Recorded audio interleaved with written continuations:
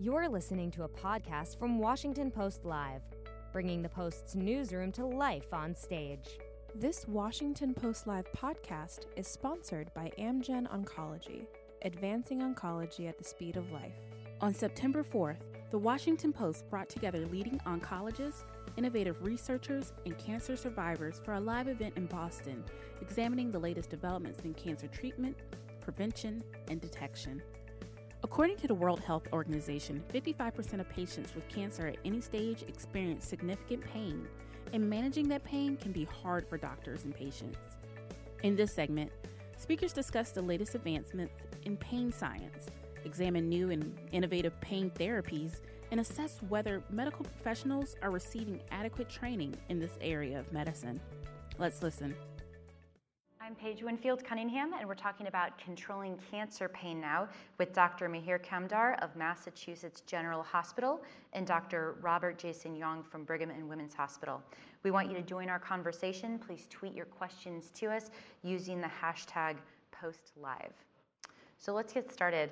Dr. Kamdar, pretend that I am 5 years old. Can you explain to me what causes cancer pain?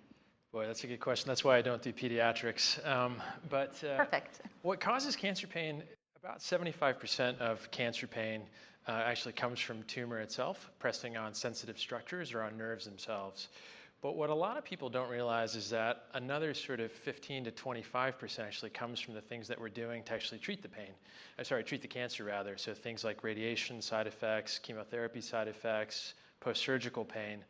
And then pain just being a very common thing that we see in medicine, people who have cancer can also have non-cancer pain. So that's another important consideration. When we're seeing patients who have cancer and have pain, we need to sort of think broadly about what could be causing it so that we can have targeted and effective therapies to treat it. So when we're talking about specifically the part of pain that's caused by the cancer itself, how have patients described that to you? What are the things you hear? Dr. Young, what do you hear from patients? So it's very similar to the pains that they feel from chronic and acute pain as well. So when we think about pain, we think about acute pain being in the first 7 to 21 days, and then we have the chronic pain, which is non-cancer related, and then cancer-related pain. So those are the kind of 3 buckets that we think about when we think about pain. Within the cancer pain bucket, the pain is often sensed in the same way. So it can be aching, burning, gnawing, throbbing. It kind of depends on where the pain is coming from and what is causing that. And if it's related to the chemotherapy agents, for example, then it may be a little bit of a burning kind of raw feeling that they have. And the descriptions are analogous to the patients that we see with chronic non-cancer pain as well. Okay. And what types of cancer do you see patients complain the most about when it comes to pain? Is it possible to, I mean, I'm sure all cancer does lead to some pain, but are there any that are worse than others? That's a great question. And a lot of it actually depends on where the cancer is. And so the most common cancer pain syndrome we see is bone pain. And that's oftentimes from cancers that arise in other parts of the body, breast cancer, lung cancer, that go to the bones. But again, it really just depends on where the cancer is actually arising. And again, the pain can also be from the treatments that we're doing to try to target the cancer. So what it means is we have to take a very individual approach when we're seeing patients that are dealing with pain. And I'll just sort of add to Jason's comments when you asked about sort of how do patients characterize pain. You know, I think one thing to think about pain is that we sort of define it as a sensory or emotional experience associated with tissue damage. But I think understanding that it is a sensory, emotional experience, and it's not just about the physical pain, it's all of the other layers of pain, whether it's spiritual, psychosocial, the anxiety that comes from just dealing with cancer in general, and then you add pain on top of that, that creates something that we refer to as total pain. And so what we try to do is think about how do we address each element of that pain experience that patients are dealing with, not just the physical, but the emotional and psychosocial as well. I know many of us have been on the patient side of this, and I've heard of lots of complaints and just people sort of making fun of this kind of 1 to 10 scale that you'll often get from a doctor, and they'll say, where's your pain? Is it a 2? Is it a 5? And you're thinking, can I imagine worse pain? Yes. Where do I rank this? Do you think that's an effective way of getting patients to describe their pain? Are there better ways? And what are the challenges with that?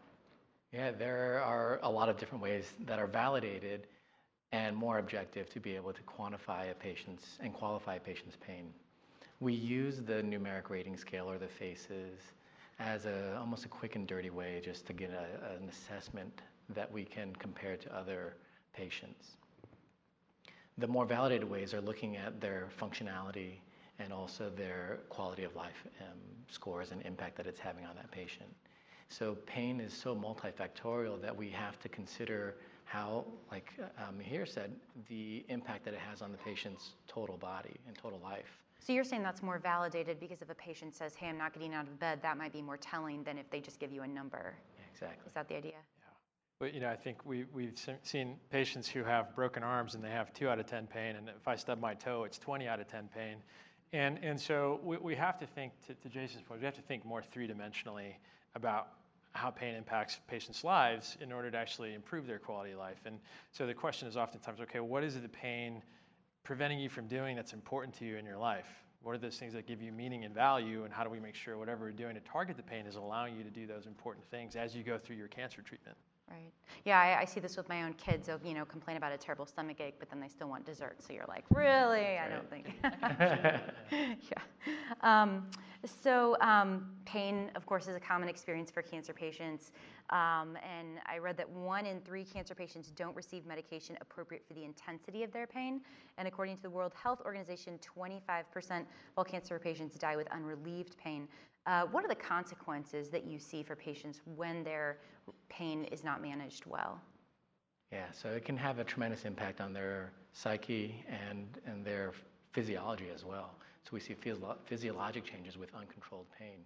So when we're thinking about trying to control a patient dealing with cancer pain, it takes a village to help these kinds of patients. And so it's the mantra of pain management in general, but especially with cancer pain, is multidisciplinary, multimodal approaches. And so that village includes the surgeons, the oncologists, the radiation oncologists, the palliative care doctors, the psychologists, psychiatrists, and interventional pain physicians as well, in trying to create their different modalities to help knock the pain down piece by piece. What we oftentimes say is no one person can tend to the complex needs of patients dealing with cancer, and that's why we really work to partner together as an interdisciplinary team to try to address all those layers of suffering that can come with cancer pain. I've got a related question from Twitter. They ask, what kind of painful side effects do cancer patients live with after they enter remission? And what is the long-term plan for treating this kind of pain? And it's a fantastic question. As you heard earlier, we're in a new era of oncology where folks are living much longer, and we're seeing survival curves where we don't actually see the tail of it, which is wonderful to see. And what it means is that somewhere around 15 million people are in survivorship, and up to 30 to 50% of them are dealing with pain. And so, part of it is addressing, again, the specific cause of pain. So people that have neuropathy, as Jason was referring to, nerve pain from chemotherapy, which targets the cancer, but can get some of the bystanding cells, like important nerve cells, so they can get burning pain in their feet. And when they're trying to get back to work and get back into the usual tracks of life when they're in survivorship, that can be really challenging. And so part of it is trying to help folks get through treatment, but also making sure that we're helping them get into a place of survivorship where they can be functional and can do those important things that matter to them. So let's talk about types of pain management then. So we, of course, have a range from minor pain and then moving to opioids, more when you get into moderate to severe pain. Can you talk a little bit about kind of the range and what type of management is used most commonly?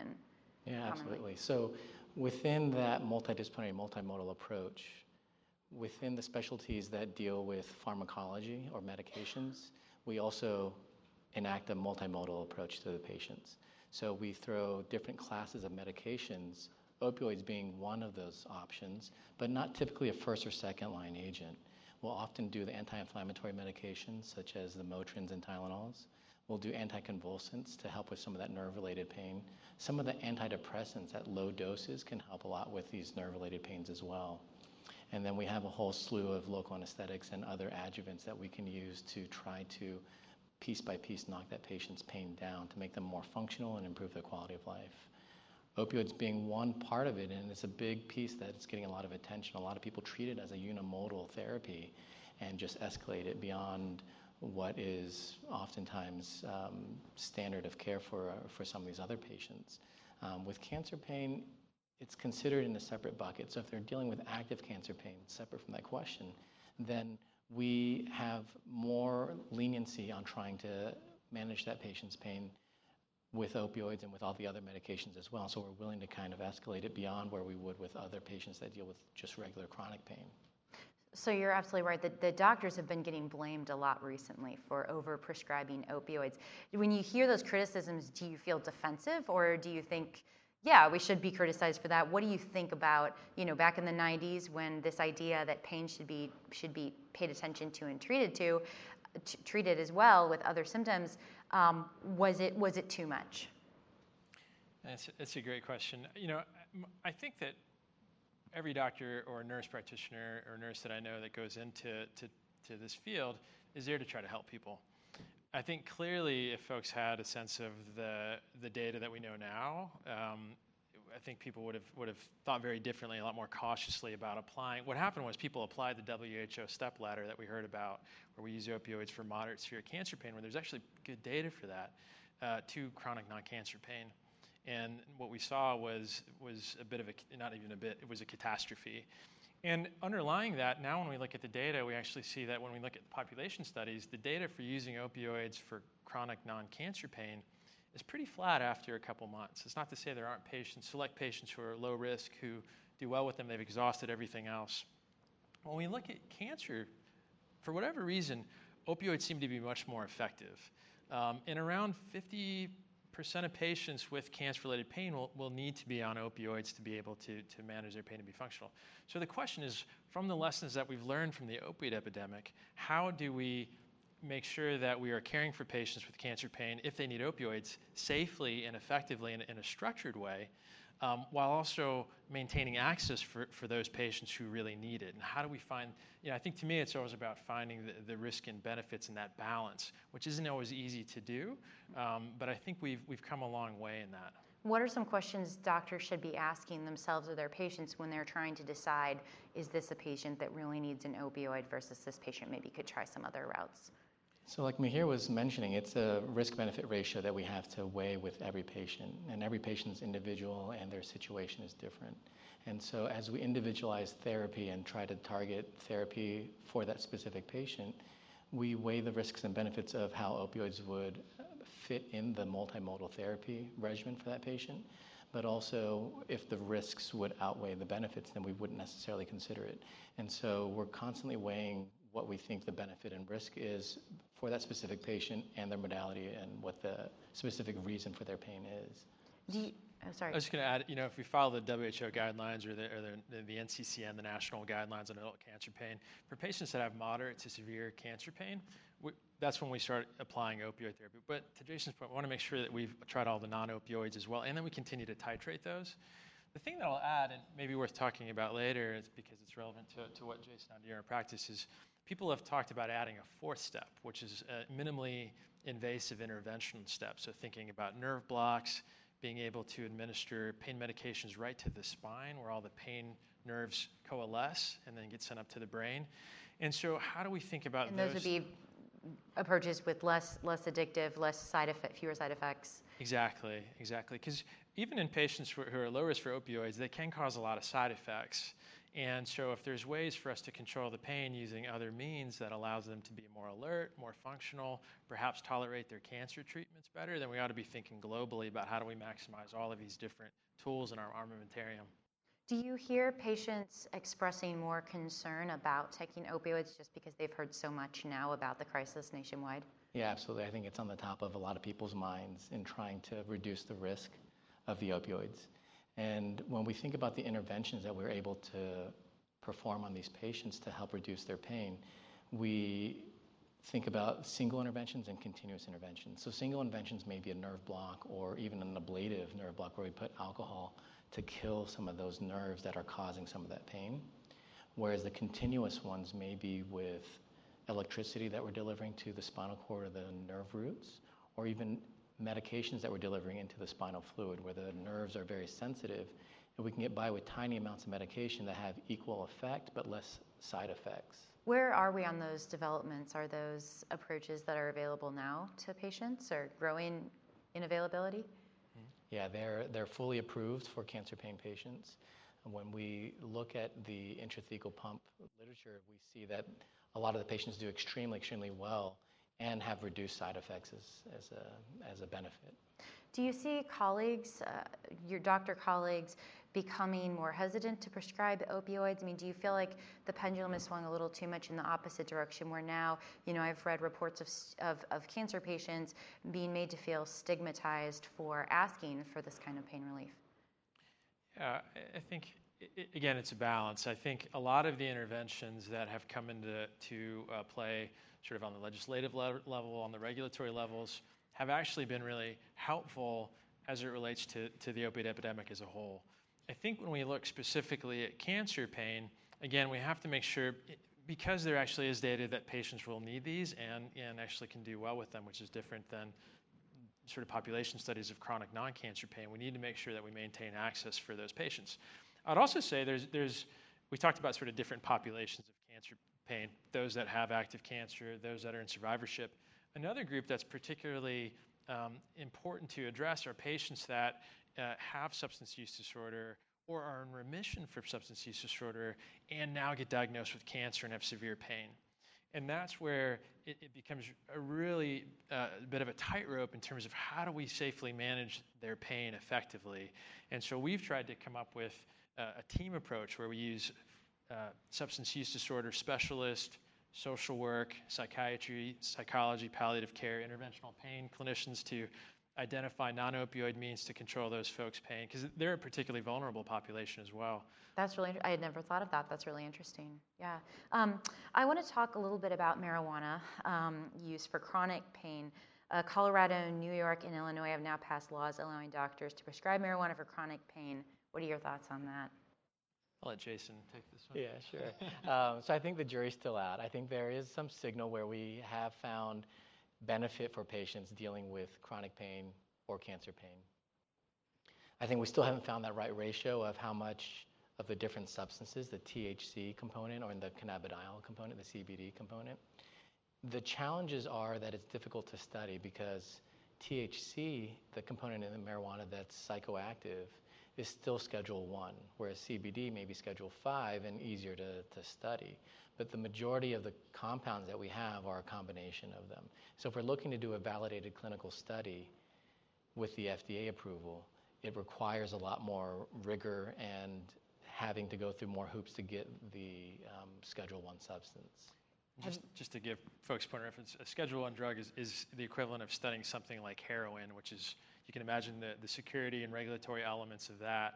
And so, I think when it comes to medical marijuana, if we took a poll of this room, half people would say, it's horrible, it's going to be sort of the next gateway to the next opioid crisis. Everybody else would say, this is the best thing ever. It may spare us from needing opioids and running these risks. The truth is probably somewhere in between. I think that the bottom line is we just don't know because we don't have the studies. And I think what we need, to Jason's point, is to be able to deschedule that so it's easier for our scientists and clinicians to actually get the answers about what is the role of medical marijuana, or THC and cannabidiol in cancer pain and in pain and symptom management in general. Have you yourselves had any patients report success from using marijuana? Yeah, absolutely. I think anecdotally I've found a lot of success. We've done a review of the studies that use cannabidiol specifically, or a heavier weight of cannabidiol versus the THC component. And that's shown some anti-inflammatory and some pain relief effects. And a lot of the patients I've found have also reduced their opioid requirements while using medical marijuana. It's an area of research just in cancer treatment itself. Are there effects from cannabinoids actually on cancer itself? So I think that's going to be interesting to sort of see how that plays out. When we actually look at opioids, there's actually lab models with concern that opioids can actually affect, if we move away from just the opioid use disorder piece, that they actually can affect the immune system function, which is really important for immunosurveillance and targeting cancer cells. We don't know what that means clinically, but again, I think the point being, the more we can think about multimodal approaches for cancer pain, probably the better off that we are. Yeah. And I guess the last thing I wanted to ask was, do you feel like medical professionals are receiving adequate training in pain management? I know I've read a lot of just anecdotes from cancer patients who felt as though they were receiving good treatment in a lot of ways, but not having adequate management of their pain. Yeah, I think it's a really important conundrum that we have. I can tell you when I was in training, which doesn't feel that long ago, but was a fair bit of time ago, we had essentially no training on pain management, and yet we're called to treat it so often. And I think one of the stressors that clinicians feel is they feel ill-prepared to actually manage pain effectively and safely. And so I think that's getting better. What I will say is one of the challenges that we have if we look just across our country is that we currently have a shortage of oncologists, of palliative care specialists, of pain physicians that are certified in pain management. For example, there's only about 5,000 to 6,000 of the latter two categories, palliative care specialists and pain management specialists. And we're in an era now where we're sort of on the bottom of an S-shaped curve with the aging of our population. The incidence of cancer is already increasing. We expect that if we just look at palliative care needs alone, those are going to double over the next 25 years to around 80 to 90 million people. And those needs aren't going to be met with specialists alone. And what it means is that we need to make sure that all of our clinicians are able to manage at least first-line symptom management. And I think also thinking about new and model strategies to extend the reach of symptom management, whether that's through digital health and smartphone app technology or AI. I think we're going to have to really think broadly about new models of care to address those needs. And I think we're seeing the paradigm shift where pain is becoming more of the focus on people's training. And when we say the multidisciplinary approach, a lot of the different disciplines have a focus on pain management as well. Some of the reluctance that people may feel from their typical treatment algorithms may have been related to the opioid piece of it, but that's just one component of pain management, one modality. Well, I'd love to chat longer, but that's all the time we have right now. Thank you so much, Dr. Jason Young and Dr. Mihir Kamdar, for joining me. Thanks for listening. To hear more interviews from this series and other Washington Post Live programs, visit us at WashingtonPostLive.com.